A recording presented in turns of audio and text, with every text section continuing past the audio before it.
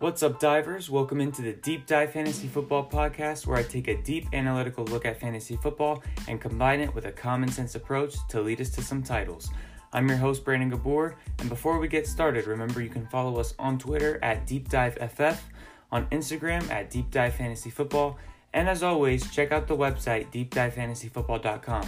And with that being said, let's get to the content. What's up, divers? Welcome into the Deep Dive Fantasy Football Podcast. Today we are continuing our wide receiver week, and I will be going over my wide receivers from 13 to 24. But before we do that, let me just give you guys a recap, 1 through 12, with my tiers.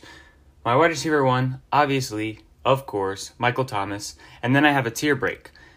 Then I have Davante Adams at 2, Julio Jones at 3, and DeAndre Hopkins at 4. And that ends my second tier of wide receivers.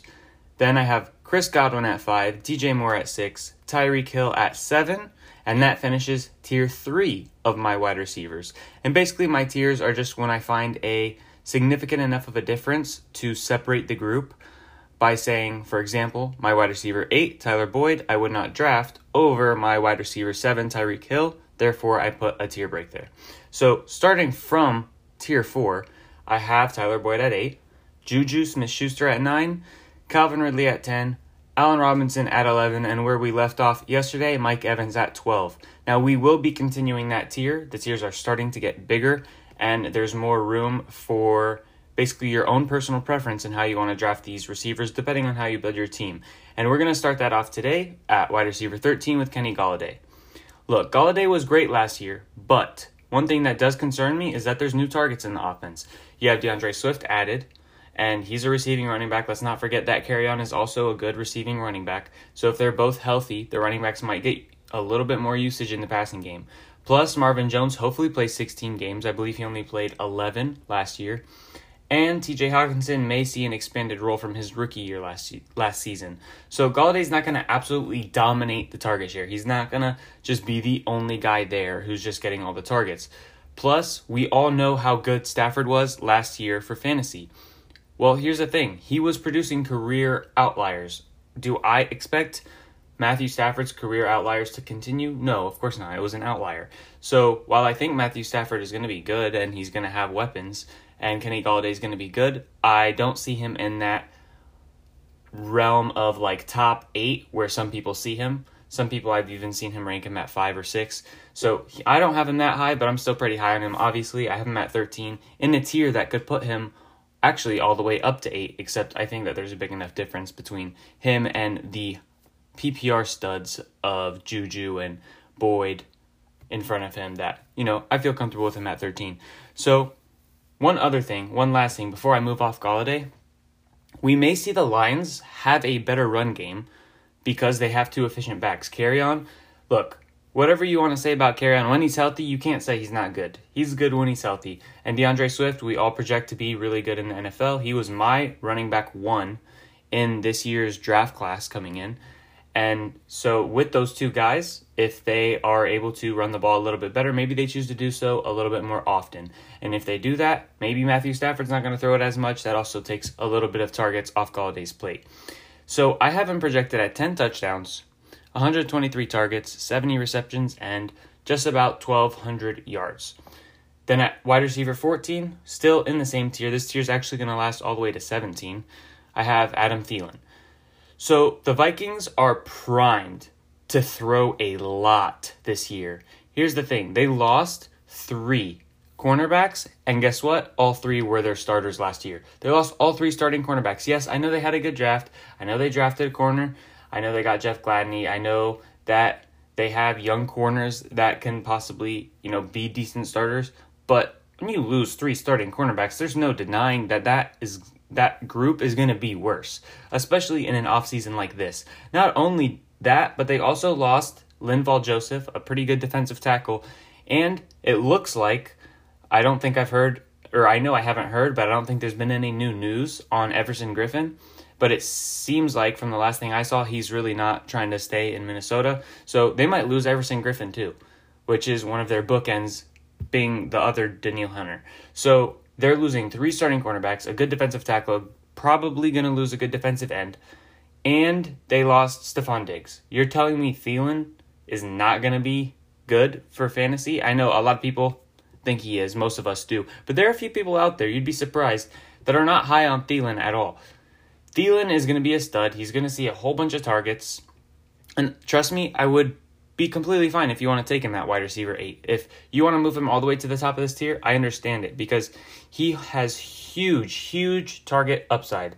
And in PPR especially, he could be a league winner. It's possible, especially where he's being drafted in like the 5th round. He could definitely be a league winner, especially if he lands on the right side of touchdowns, because him and Diggs were always kind of just going back and forth with touchdowns. Neither of them ever really hit like a high, like 10, 11, 12.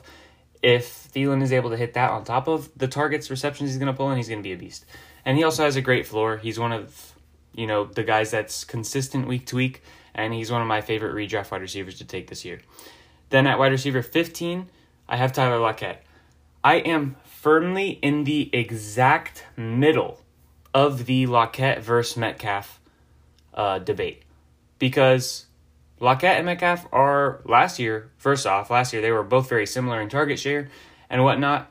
Here's the thing. Lockett's going to be better for PPR. He's more efficient with his targets in terms of pulling in receptions. He has a higher catch rate. Metcalf is probably going to be better in half PPR and standard leagues because while he has a lower catch rate, he's not going to have as many receptions off a similar target share.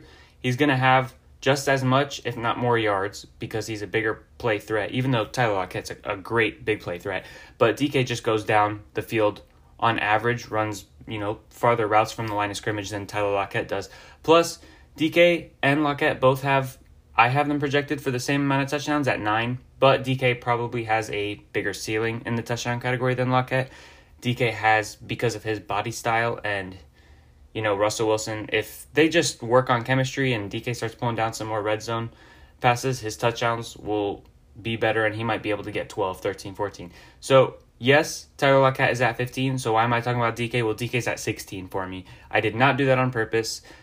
It's happened a couple times in the past. For those of you guys that have been listening for a while, you know that basically my process is I do my projections and put in my numbers and everything, and the last thing that happens is it pumps out the points for me in my Excel sheet, and then I just order, everybody by points, obviously. And so Lockett and Metcalf happen to be right next to each other. I think they're both going to be great. I apparently am higher on the Seahawks passing game than most. There's plenty of reasons why I feel that way. One thing that is pushing me towards that direction is just like the Vikings are probably going to pass a little bit more because of the losses on the defensive side of the ball. The Seahawks lost a lot of people too. They lost Michael Kendricks. He's a really good linebacker in that group that they have. They lost defensive tackle Quentin Jefferson. They lost defensive end Ezekiel Ansah. And they're probably going to lose Jadeveon Clowney. He hasn't signed anywhere yet, so it's possible he still signs in Seattle. But if he goes away from Seattle, then they're missing a whole bunch of people. Now, obviously, they added Jamal Adams. That's going to help. Trust me, I know that. And they have some young guys. Maybe they take a step forward. But unless the young guys take a huge step forward and Jamal Adams is balling out and super good in coverage, which is not the strongest part of his game, then that defense is probably going to be worse. The Seahawks are probably going to play catch-up a little bit sooner in games, so they're going to throw more. And also, you have Metcalf coming into year 2, and now you have Lockett and Metcalf with Russ. Maybe that all by itself is going to let that team throw the ball more. Maybe. And so there's 2 possible, directions or routes that I think one of them is definitely going to happen that causes the Seahawks to throw more this year. So that's why I like Lockett and Metcalf. So like I said, Tyler Lockett 15, DK 16. I will take Lockett first, but really, because I have them right next to each other, I'm just taking whoever falls farther in the draft. Usually they're not right next to each other. Usually somebody's really high on DK and we'll take him around higher than Lockett, or somebody's high on Lockett and, we'll do Lockett higher. Then we finish off the tier. Remember I told you finishes at 17. We finish off the tier with A.J. Brown. A.J. Brown was an absolute beast last year, no question. And I was really, really worried, especially because back in March, A.J. Brown was like the 10th receiver off the board. Some people were taking him as like the 8th or 9th receiver off the board. People were talking about him as already right now being a locked-in top 10 dynasty wide receiver. And I was worried that I was going to be fighting an uphill battle on that all season, or all off season, I should say, in the fantasy world. But thankfully, everyone came around pretty quickly. I would say probably about 2 months ago, I saw the ADP shift, and A.J. Brown's now the 17th wide receiver taken off the board. That's where I have him projected, but he's about like between 15 and 18, I believe, as the wide receiver taken off the board. So he's in a great spot now. Now I don't mind drafting him because obviously last year he had insane efficiency. Insane. The entire Titans offense did. It's highly unlikely that he averages anywhere near last year's mark of 20 yards per reception. That is so much. Plus, he's not that type of receiver. Usually, who are the guys that average yardage like that? Guys that are like Deshaun Jackson. Guys that are, just burners that go down the field. That's not what A.J. Brown is. That's not his only role. He's a great, well-rounded receiver who's a good route runner, and he's going to be everywhere. So he's not going to be averaging 20 yards per reception. I do see him getting more yardage this year as a whole because I think he's going to see an expanded role. I think he's going to be getting more targets this year. But in a run-heavy offense, it's going to be hard for him to get the targets needed to be an elite player like he was during the stretch last year. Last year, during that stretch, he didn't have a lot of targets either. But like I said, insane efficiency. He took like 3 or 4 catches to the house for like 40-plus yards. That is not going to be something that happens nearly as often. So I like A.J. Brown, but don't expect what you were saying last year in that stretch towards the end of the season. I have him at 113 targets, 72 receptions, 1,100 yards, 8 touchdowns. And just real quick to go back and touch on Lockett and Metcalf. Like I said, I had them both at 9 touchdowns. I have DK actually, and this might be, something you disagree with, but I have them really close, so it shouldn't be a problem. I have DK at 125 targets to Lockett's 119. So I think DK is going to get a little bit more. Because if DK was getting pretty much the same target share as Lockett last year as a rookie, and he's supposed to see an expanded role, I feel like he's probably going to pull past Lockett a little bit. But I have Lockett with more receptions, 85, to DK 77, and I have him pretty much at the same yardage, 1,100. So that's the end of that tier with A.J. Brown. So just to go back over this tier real quick, it's a big one. This is tier 4. It's Tyler Boyd at 8, Juju Smith-Schuster, Calvin Ridley, Allen Robinson, Mike Evans, Kenny Golladay, Adam Thielen, the Seahawks receivers, and A.J. Brown. So why do I put the tier break here after A.J. Brown? Not just because of point differential in terms of my projection for A.J. Brown and the next guy, Robert Woods, who I have at 18 to start off tier 5, but also because all of those guys I just mentioned, especially the ones in the back of that tier, A.J. Brown, DK, Thielen, Golladay, they all have potential to be they all have huge ceilings, basically. And after A.J. Brown, I think that ceiling kind of goes away. And so with Robert Woods, he's a guy who could be good, yes, with target volume, but the fact that he can never get to 8 or 9 touchdowns or more, and all of those guys that I just mentioned could easily see double-digit touchdowns, it, takes away his ceiling. So that's why I put a tier break right there. So Robert Woods at 18. He's a guy in an offense that I project to be among the league leaders in pass attempts. I believe I have Jared Goff throwing the second most amount of passes this year behind only Matt Ryan. So that's already one great thing going for him.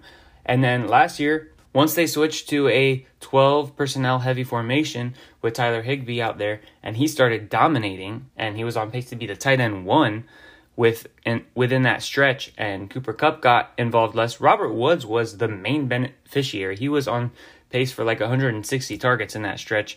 That's off the top of my head, so I might be a couple targets off. But he was just dominating. He was the clear wide receiver 1. Cooper Kupp was nowhere near him. Cooper Kupp was only averaging 6 targets a game, down from 11. And, we're going to get to Cooper Kupp soon, too. So Robert Woods is just somebody with such a high floor. Ridiculous. And weekly consistency. Honestly, I'm somebody that goes so hard in the running back position in the beginning of drafts that Robert Woods could be my wide receiver 1 in a couple leagues. I'll be fine with it. Because, you know what you're getting from him. You're getting a safe, 8 points minimum every week, and you're getting up to 15, 20, sometimes on a huge week, one of the few weeks where he actually gets a touchdown. You might get a 25 or something. But, he's a great receiver to have in there. I love consistent receivers. Consistency is key when it comes to fantasy football.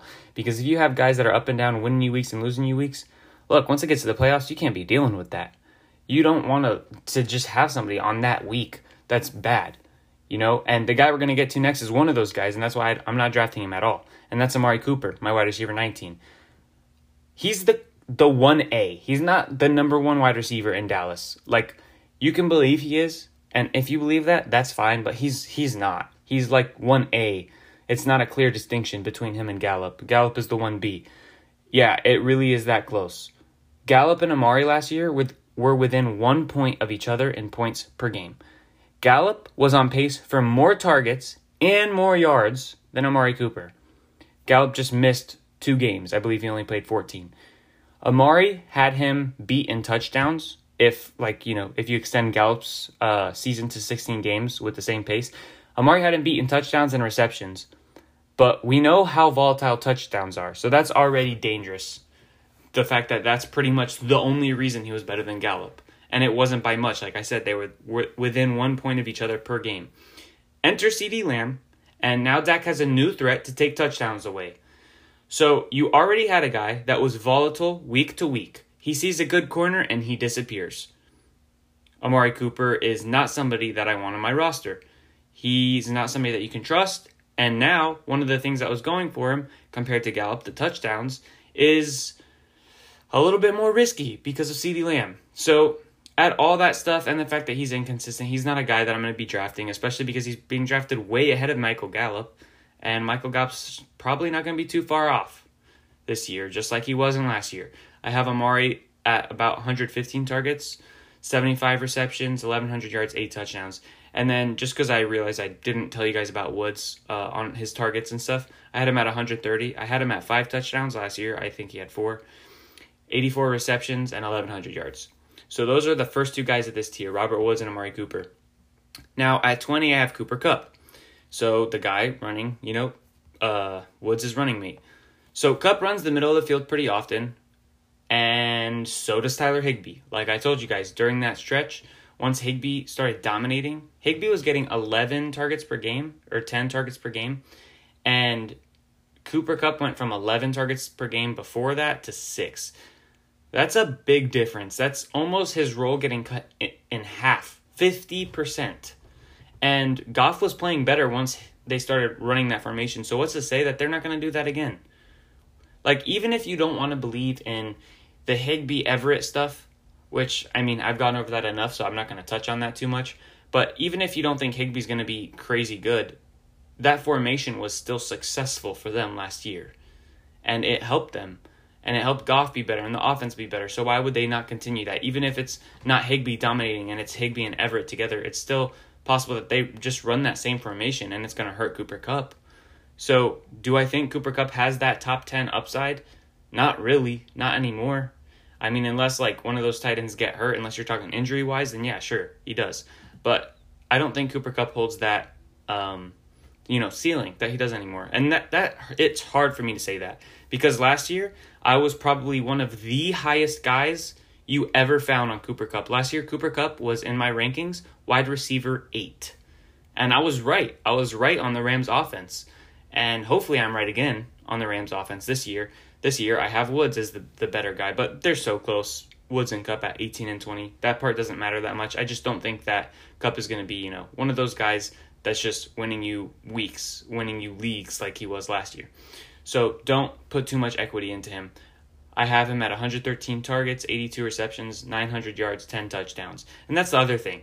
Like, he's producing because of touchdowns. If he loses touchdowns, which I don't project by any means, but if it happens, he's going to be a lot less valuable than people are drafting him to be. So he's somebody that I think is just too risky. I don't want you guys to take a chance on him because I think it's going to hurt you. So, and there's so many good wide receivers. Like, there's no reason to take that chance. Then at 21, I have DJ Chark. DJ Chark is the dude in Jacksonville. They're probably going to pass more this year after losing so many pieces on their defense. Some of those pieces being Calais Campbell and AJ Boye. And not to mention, Minshew's trying to save his starting job. That dude is going to let it fly. If he goes to like Fitzpatrick mode where he doesn't give a flying hoot about anything in terms of, because there's nobody threatening his job behind him this year. And, everyone knows, including him, that the Jacksonville Jaguars are probably one of the top contenders to draft a quarterback next year. So Minshew needs to do one of two things. He either needs to be good enough to make the Jaguars be drafting too late to be in a position to take one of the quarterbacks, so he needs to make them a good team basically, or Either that or he needs to show some type of potential this year. Like, he needs to do something crazy. Like, he needs to have some highlight plays, have some things that make offensive coordinators around the league, whisper to their head coach's ear, hey, this guy, we should take a chance on this guy. You see this guy? He's a beast. We should take a chance on him. That's the second option. So either way, Minshew should ball out this season. And he's also had a whole offseason to prepare as a starting quarterback. He didn't have that before. He was like a 5th or 6th round draft pick, expected to be the backup, wasn't working with the ones. Now granted, it's a different type of offseason, but he's still getting work in. And he's working with the ones, and he looks like he's in amazing shape. And he has, I'm starting to talk about Minshew like it's a Minshew podcast. Sorry. So let's get back to DJ Chark. Basically, everything I'm talking about Minshew is to show you that he's going to have to throw the ball a lot, and I think he's going to be good. And that's going to benefit DJ Chark, of course. Some people are worried DJ Chark was just a fluke, that he was not, somebody that's going to be a good wide receiver and have a good career in this league. I don't think that. I think Chark is pretty good. And he finally had an opportunity with a halfway decent quarterback last year in Minshew. So I have him at 125 targets, 76 receptions, almost 1,100 yards, 8 touchdowns. And he's somebody that I like to take a lot too because of ADP. Like, there's 2 guys in this tier, Robert Woods and DJ Chark. I've been drafting them in a lot of places. Then at wide receiver 22, I have Deebo Samuel. So here's the thing. I haven't adjusted him yet because we're not 100% certain he's going to miss games, at least. At the time of recording this, I do record my podcasts earlier than they release, obviously.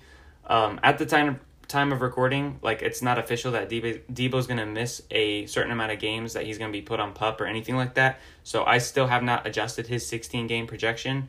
So I have him at wide receiver 22. But here's the thing. It doesn't, even if it comes out that, hey, Deebo's going to miss, 3 games or 4 games or, it's just a projection. Or if he gets put on the PUP and he's going to miss 6 games. Here's the thing.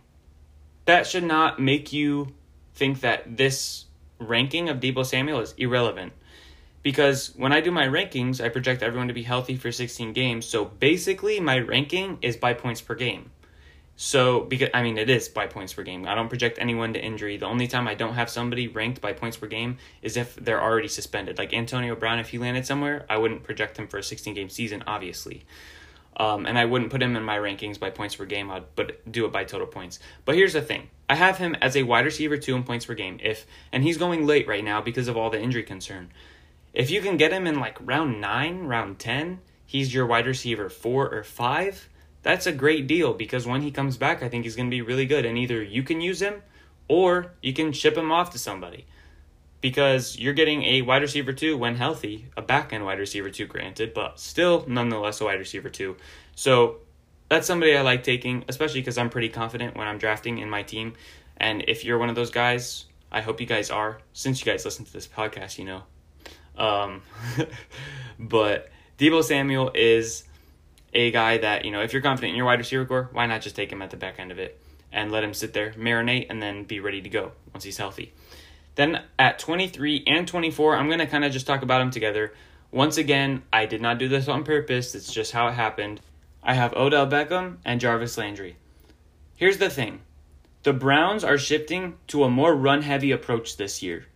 Last year, and you might think that's insane because they ran the ball a lot last year. Just listen to this. Last year, the Browns ran the ball 43% of the time. Obviously, that means they passed 57% of the time. Their new head coach, offensive coordinator, Kevin Stefanski, who came from the Vikings ran the ball 51% of the time to 49% pass. So let me tell you this. Yes, there is improvement for the Browns to run the ball more than they did last year. They could easily go from 43% last year to 47%. Is that not reasonable?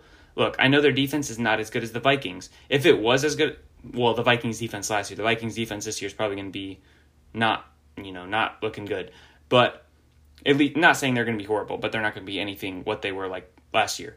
So if he could run the ball 51% of the time last year with just pretty much Dalvin Cook as like the dude there, and he's injury prone, and they had a good defense, now coming to the Browns, who honestly I think they're going to have a pretty good defense, and they have 2 really good running backs, not just Dalvin Cook, who's also injury prone. They have two really good running backs that are both sturdy, not injury prone, in Nick Chubb and Kareem Hunt. And I mean, honestly, if he had the same defense, if the Browns had the same defense as the Vikings, I would definitely project them to run about 50% of the time, because having two great running backs that are sturdy gives you more confidence than having one who gets hurt all the time every season. So Stefanski comes from the Vikings to the Browns, is going to probably have them run the ball a little bit more. Not a lot more. I only have him running the ball, I think, 46.5% of the time this year. So an increase from last year for sure. But I think they're going to run the ball more, and it's going to hurt everybody in the receiving game, and it's going to hurt Baker. That's part of the reason I have Baker a little bit lower, because he's not somebody that runs the ball a lot. He does have some rushing stats, but he's not going to run a lot, and he's not going to pass enough. So it hurts the targets that are available for Beckham and Landry, and now they have Austin Hooper, and they still have David Njoku, and they drafted one of my favorite guys in the draft, Donovan Peoples-Jones, RIP. I hope you find your way to a starting spot soon. Because obviously he's not going to pass Landry and Odell, so maybe Odell can do something stupid and get kicked out of Cleveland, get traded or something. But yeah, so that's why I have Odell and Landry at 23 and 24. They're still going to be target hogs in that offense. They're probably, just like they did last year, going to take about 50% of the target share, but it's going to be 50% of a little bit lower of a target share with them passing less. And here's the last thing on how the Browns ran the ball last year. Last year, they had Nick Chubb, and that was it for half the season. And then Kareem Hunt came back. So if they had Kareem Hunt the whole season, it's possible that already by themselves, even if they ran the exact same offense this year as they did last year, which is obviously not going to be the case, they would have ran the ball more than 43% of the time, because they would have had Kareem Hunt as well the whole time. So that's something else to keep in mind. So you're looking at a run-heavy team, a pretty good defense, and that is wrapping up my top 24 wide receivers. Next podcast on Friday, which is when it will be releasing, we will talk about wide receivers 25 to 36. Granted, it'll probably be a little bit quicker. And then I'm going to talk about some sleeper wide receivers for both Dynasty and Redraft that you can get outside of the top 36. And I hope you guys enjoyed the podcast. Please reach out to a friend and, tell them, hey, I got this guy. Sounds like an angel. I listen to him, 3 times a week. And he's got some great info. Obviously joking about the angel part. He's got some great info, and you should check him out because he's a cool guy. And, I want to help him get his podcast going. So if that's the case, if you're a cool guy, somebody that likes to help your boy out, then go ahead and do that. Or a cool girl that wants to help your boy out, go ahead and do that. Let a few people know. Give me a rating. That takes like 1 second, and if you want, you could give me a review. That takes like 25 seconds, So anything helps. I hope you guys have a good one. This is Deep Dive Fantasy Football. I'm Brandon Gabor, your host. Peace.